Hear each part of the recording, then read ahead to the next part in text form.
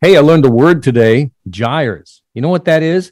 That is a large whirlpool, and there's five of them that exist in the Earth's giant oceans. And they act like I say, whirlpools. Everything is pulled to the center of them. And for nearly a century, we've had all this floating plastic garbage that's been pouring into these things.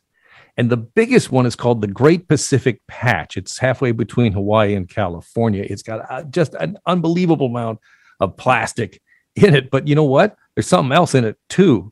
And my next guest has a study on that. Dr. Rebecca Helm is an assistant professor at the University of North Carolina, Asheville. Welcome to the program. Thank you so much for having me. What have we found in the garbage? We have found a variety of different animals that float at the surface. So they're not living on the plastic or living there because of the plastic, but they float on the surface and seem to be concentrating in similar areas where we find all this plastic based on our preliminary study. Okay, I'm right off the top. I'm going to go with the superhero question. Is it possible that something is out there eating radioactive waste and it's going to grow enormously big? And well, never say never, but not these animals. Not so we're talking like, what are we talking? How small?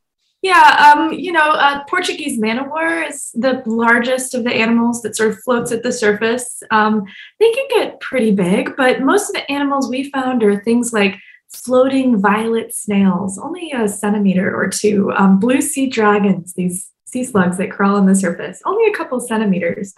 So they're not too big. They're not going to eat your house. Okay. All right. Now we have efforts underway, and I'm not sure how fast they're going to try and clean up these whirlpools, but do we have a problem with now that we're disturbing life that is here amongst the plastic? Yeah, so this is a little bit of a cautionary study on our part to really say, whoa, hold on a minute. What about the ecosystem that's out there? We've been so focused for a very long time on thinking about the plastic in these places that we've really kind of looked over a lot of the life that was there probably before plastic and, will be there after plastic. And what do we do to manage plastic in a way that's safe for this environment? I see. So this life you believe was there would predate the arrival of all this garbage. Well, that I can't say for sure, but it would be, I think, an educated guess. Yeah, a lot of these animals have been around for millions of years, very long time. And the same sort of physical forces that you were talking about, these big sort of swirling areas of the ocean surface that now concentrate plastic, are possibly concentrating these animals. In fact, in the North Atlantic, the very first study to ever find plastic on the ocean surface was conducted by someone who was looking not for plastic, but for floating life. So we know they're out there. We know they've been out there for quite a while. Can you give me a sense of how successful are we in dealing with plastic in the ocean and these giant whirlpools? Well, there's a few different efforts to clean up this plastic. A lot of the plastic in the Great Pacific Garbage Patch isn't plastic that comes from, recycling gone awry, not plastic bottles and things like that.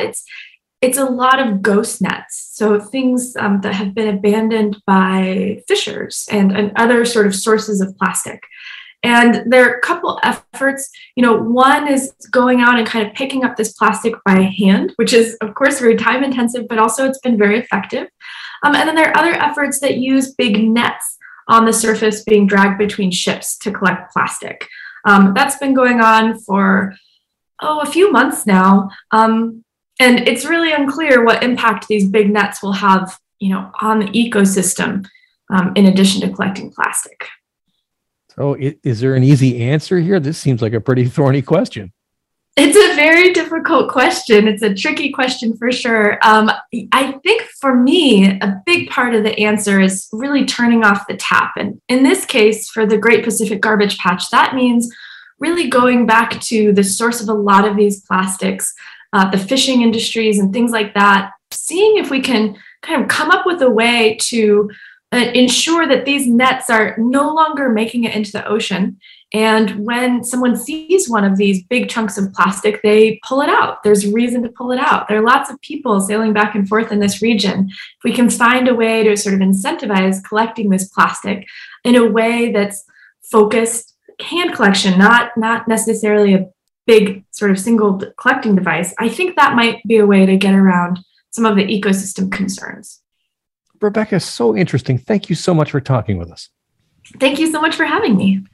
That is Dr. Rebecca Helm, who's an assistant professor at the University of North Carolina, Asheville, and co-author of this study about life that is in the giant floating plastic swirls out there in our ocean. That is some wild stuff.